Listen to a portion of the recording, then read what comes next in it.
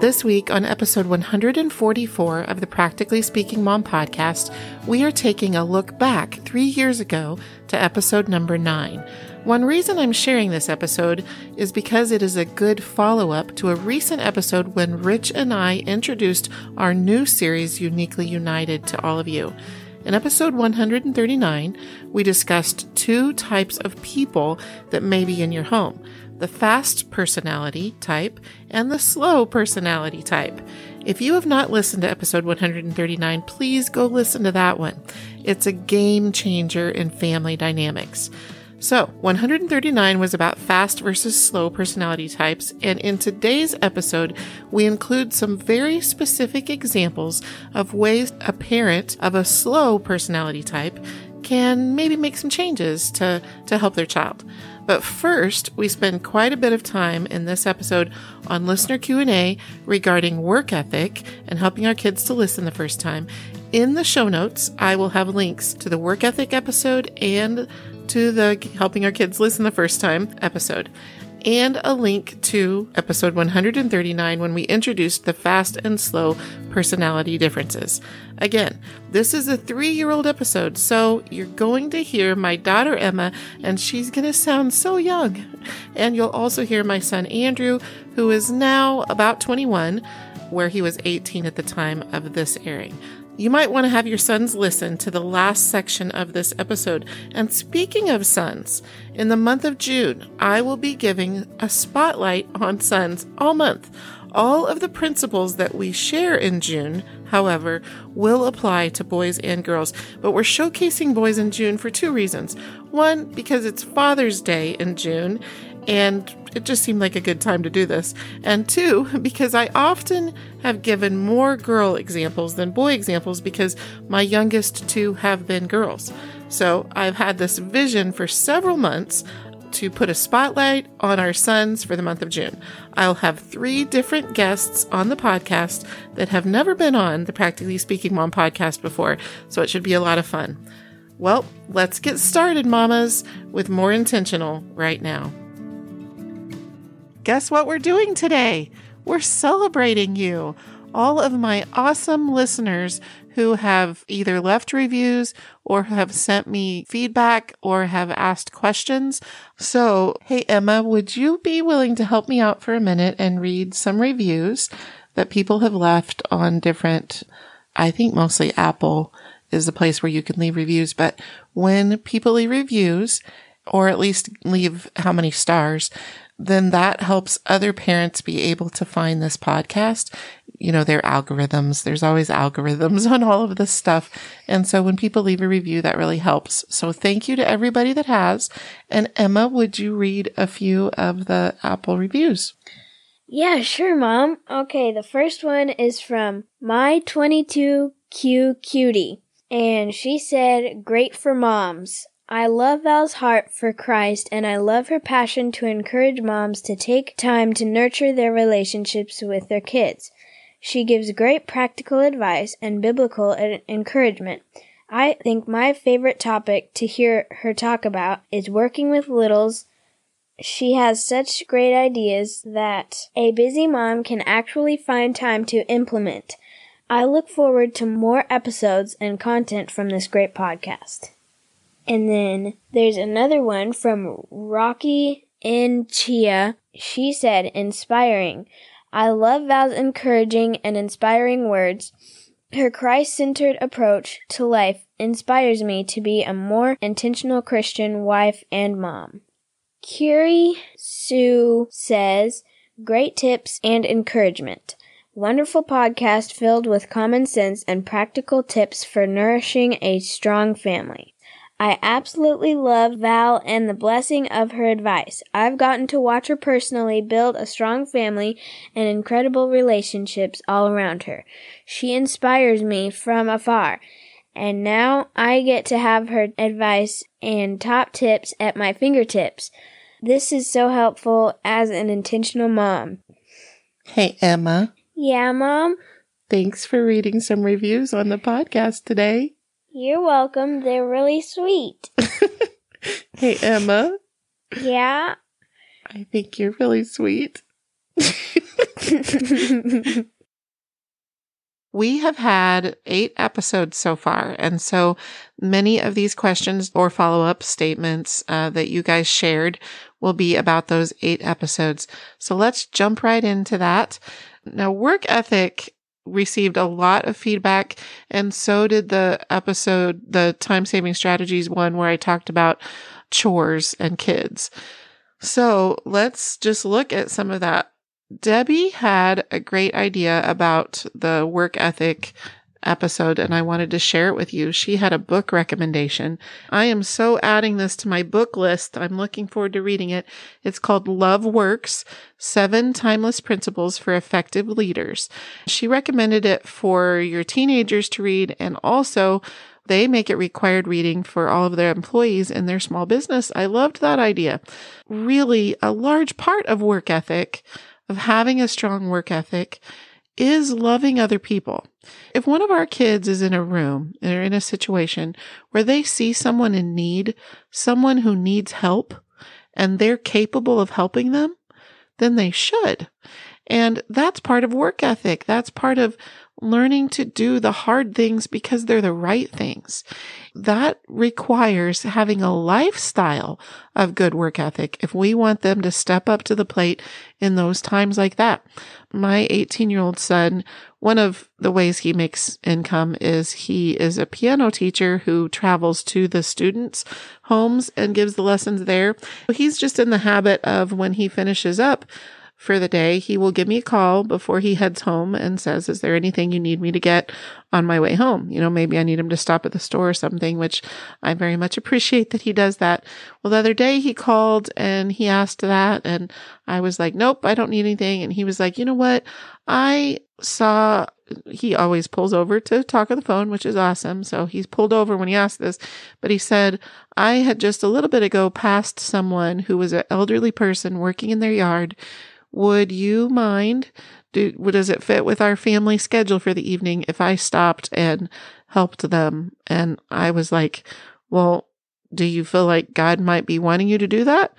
And he was like, I think maybe, I'm not sure. And I said, well, let's not take any chances. You go do that. Never mind what our family schedule is. You go help in that way. And that's great. So he spent a couple hours helping this elderly person that he didn't know. It ended up being a retired Marine. They had a good visit, getting to know each other. I was so proud of him, of course. And that's what we want. We want our kids to have a lifestyle of work ethic. And that comes from, each day having some responsibilities. Haley shared some good ideas regarding work ethic. She said, a good piece of advice I got is always give people deadlines. So I implemented this with my teenagers and it worked wonders. I tell my son, the dishwasher needs to be unloaded by 9 a.m. every morning, and these 2 loads of laundry need to be folded by 5 p.m. The consequences for deadlines not met are more chores. I tell him if the dishwasher isn't unloaded by 9 a.m., you need to reload it too. So I love this because this is about, consequences. Really, there's a couple of things with them. One, you want them to match the offense. You don't want to give too small of a consequence because that teaches them to have a low standard. It teaches them not to value your word. It teaches them to harbor in their heart not doing the right thing and just being complacent about it. We as humans, when we do something wrong and we know that we do, doing nothing about that makes us feel bad about ourselves. It harbors a lot of unhealthiness in us. And so appropriate consequences can be great. Now, we of course don't want consequences to be too strong either. So this is a great example of appropriate consequences. Your relationship really needs you to have a good attitude about consequences. Don't have an attitude of, well, you made your bed, so now you got to lie in it. Kind of sarcastic or rude or dishonoring ways of giving consequences ruins relationships. Don't do that.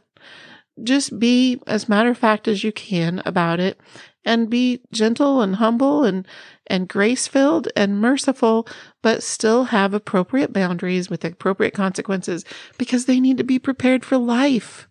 If you let them go through their growing up years not having consequences, then you are not preparing them for the real world and life. But we want to teach them to step up the plate and do what is right and be reliable and responsible while they're in our home, because our consequences are going to be given lovingly and mercifully and appropriately, where consequences out in the world are not going to be that way. So they're either going to learn them in our home and we can save them from a whole lot of heartache later, or they're going to learn them later in a much more heartache-filled way. So I love that, Haley. Thanks for sharing that great advice. The teenage years are interesting. Self-discipline versus discipline, which that doesn't apply just to the teenage years, but we're really wanting our kids to develop self-discipline. So when we give them a real concrete, I need this done by this time, this would be the consequence, that's great and cut and dry and clear. And there's no reason for disharmony then in our relationship unless we start nagging, unless we start sliding and not really giving them the consequence. That's when it starts getting messy in the relationship. Another listener question is, also based on the work ethic one, what if you have a child who has a more passive personality? How do you motivate them to work? That's a great question. We have two options there. We can lower the standard for that child, or we can help that child rise to the standard. Which would be better for their future? That's what we want to look at. And then if we determined, okay, it would be better for their future if they learned to have excellence even in that area of their life that comes difficultly for them. Here's the cool thing. Most of the time, our kids' weaknesses are strengths in disguise. It's like the strength is all inside a treasure chest and the weaknesses have it all locked up. And we want to help them throw off the weaknesses or work on the weaknesses so that you can unlock that treasure chest and experience the strength. I have a son that he's got a more slow personality. Well, I used to just think it was slowness, but you know what it actually was? And I discovered this as I discovered the aspects of how God designed my son. We want to be discovering our children. God created each of them uniquely with all of these wonderful hidden wonderfulnesses, and we want to discover those and hone them and help them to balance their life. And that's just one of the great privileges of being a parent, is studying our child. So as I studied Andrew, I discovered that his slowness is not that he's slow, really. It's that while the average person might be thinking about 3 different angles of how they're going to do this job that they've been told to do, or do this chore, or write this paper, or whatever, he's thinking about 30 different angles about that. And so that takes more time to think of the 30 instead of the 3. When I recognize that, then I can appreciate that about him. And it's meant that he's developed a great engineering mind. He's able to analyze problems so much more effectively than I ever could because he looks at it from 30 angles. So that's awesome. And that's great. And I can celebrate that, but I need to help him understand that that analytical mind is in a treasure chest that needs to be unlocked. For the world to really experience the awesomeness of Andrew, he has to learn how to do things more quickly in the meantime. And how can he do that? So let's give an example. Reading. He was also a very slow reader because he was making sure he thoroughly understood everything he read before he would move to the next sentence. And that's time consuming, right? So we would embrace that in some ways and at some times, but then I also wanted to teach him the skill of reading quickly, even though he didn't fully understand. It's sort of like The average person is comfortable with understanding 50% or 75% of what they're reading as they read, and they're fine with continuing on. But he wanted to understand at 100% level before he continued on. And I needed to get him comfortable with maybe 90 or 95 at first, and then 90, and then 85 and 80. And without squandering the fact that he's being thorough and understanding it completely, that's awesome. And I want to celebrate that, but I also want to teach him that there's going to be situations where you just got to read quickly, whether you are understanding it at 100% or not. We would have him set a timer, and he would see how far he could read in 5 minutes, and then he'd write that on the page. Or he would time how long it took him to complete a page, and he would write that at the bottom of the page. And so different days we'd track it different ways, but every day we were having him practice continuing to read forward, even though he wasn't at 100% of understanding it. Those are some examples of you celebrate their strength, but help them see that right now their strength is being covered up with the weakness that is attached to that strength, and helping them overcome that and balance it out. There's a book called Strength Finders, and actually right now it would be Strength Finders 2.0. It comes with a test, and that test helps a student to discover their strengths. And also then in the book, it explains these are the common weaknesses that tend to be attached to those strengths.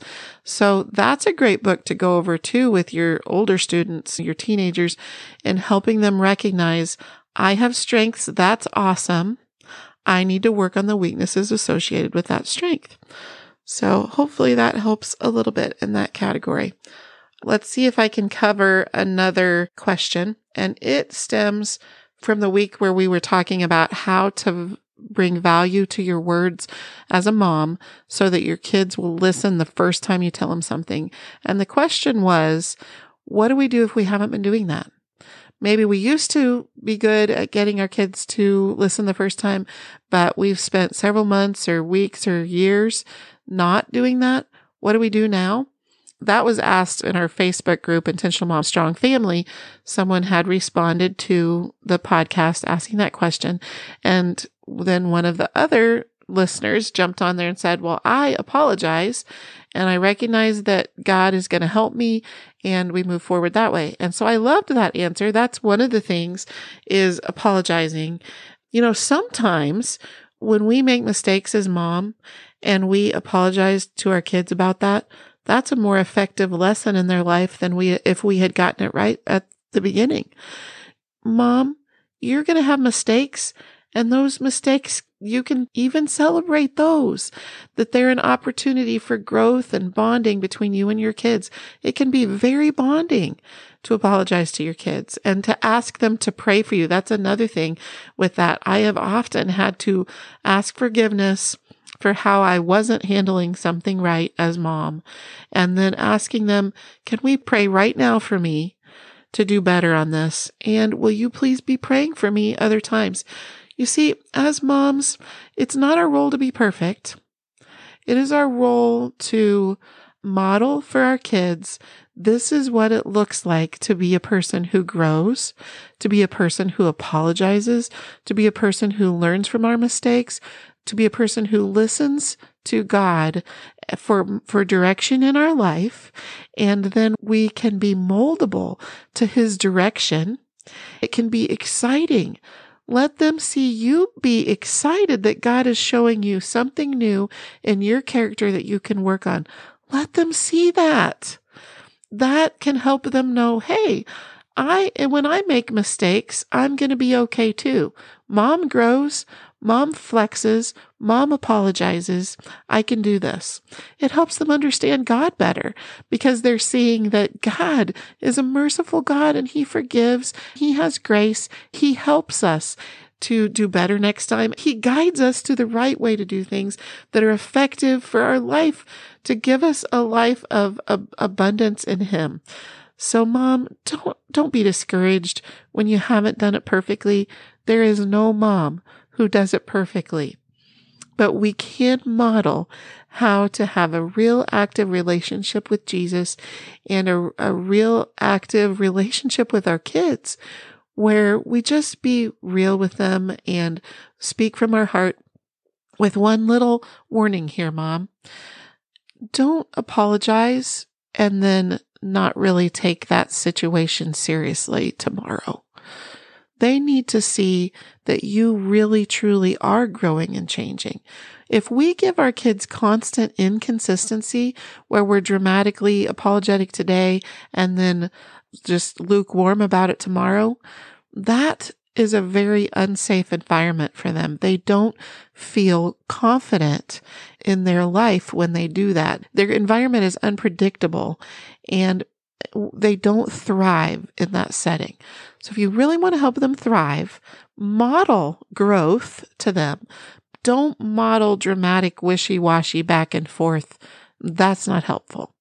So be encouraged when you made a mistake that God is growing you and God is giving you an opportunity to show your kids how to grow.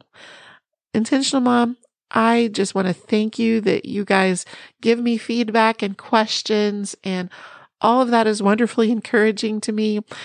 And I just want you to know I pray for all of you.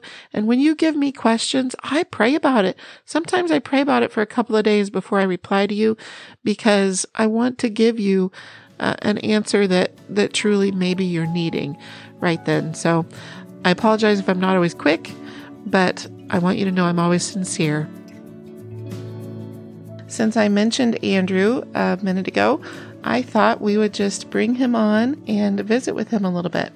Hi, Andrew. Hi. What I wanted to ask you about was a book that I had you read called Do Hard Things. And you are the fifth in our family. So there's 2 younger girls than you. There's 2 older boys than you and 2 older girls than you. And I've had all the older ones read this book, Do Hard Things. I wanted you to tell us a little bit about this book. Well, this book has really inspired me in a lot of ways, particularly the stories of all the young teenagers that really took initiative and stepped out of their comfort zones and did big things that God placed on their hearts. One teenager named Zach Hunter really stepped out.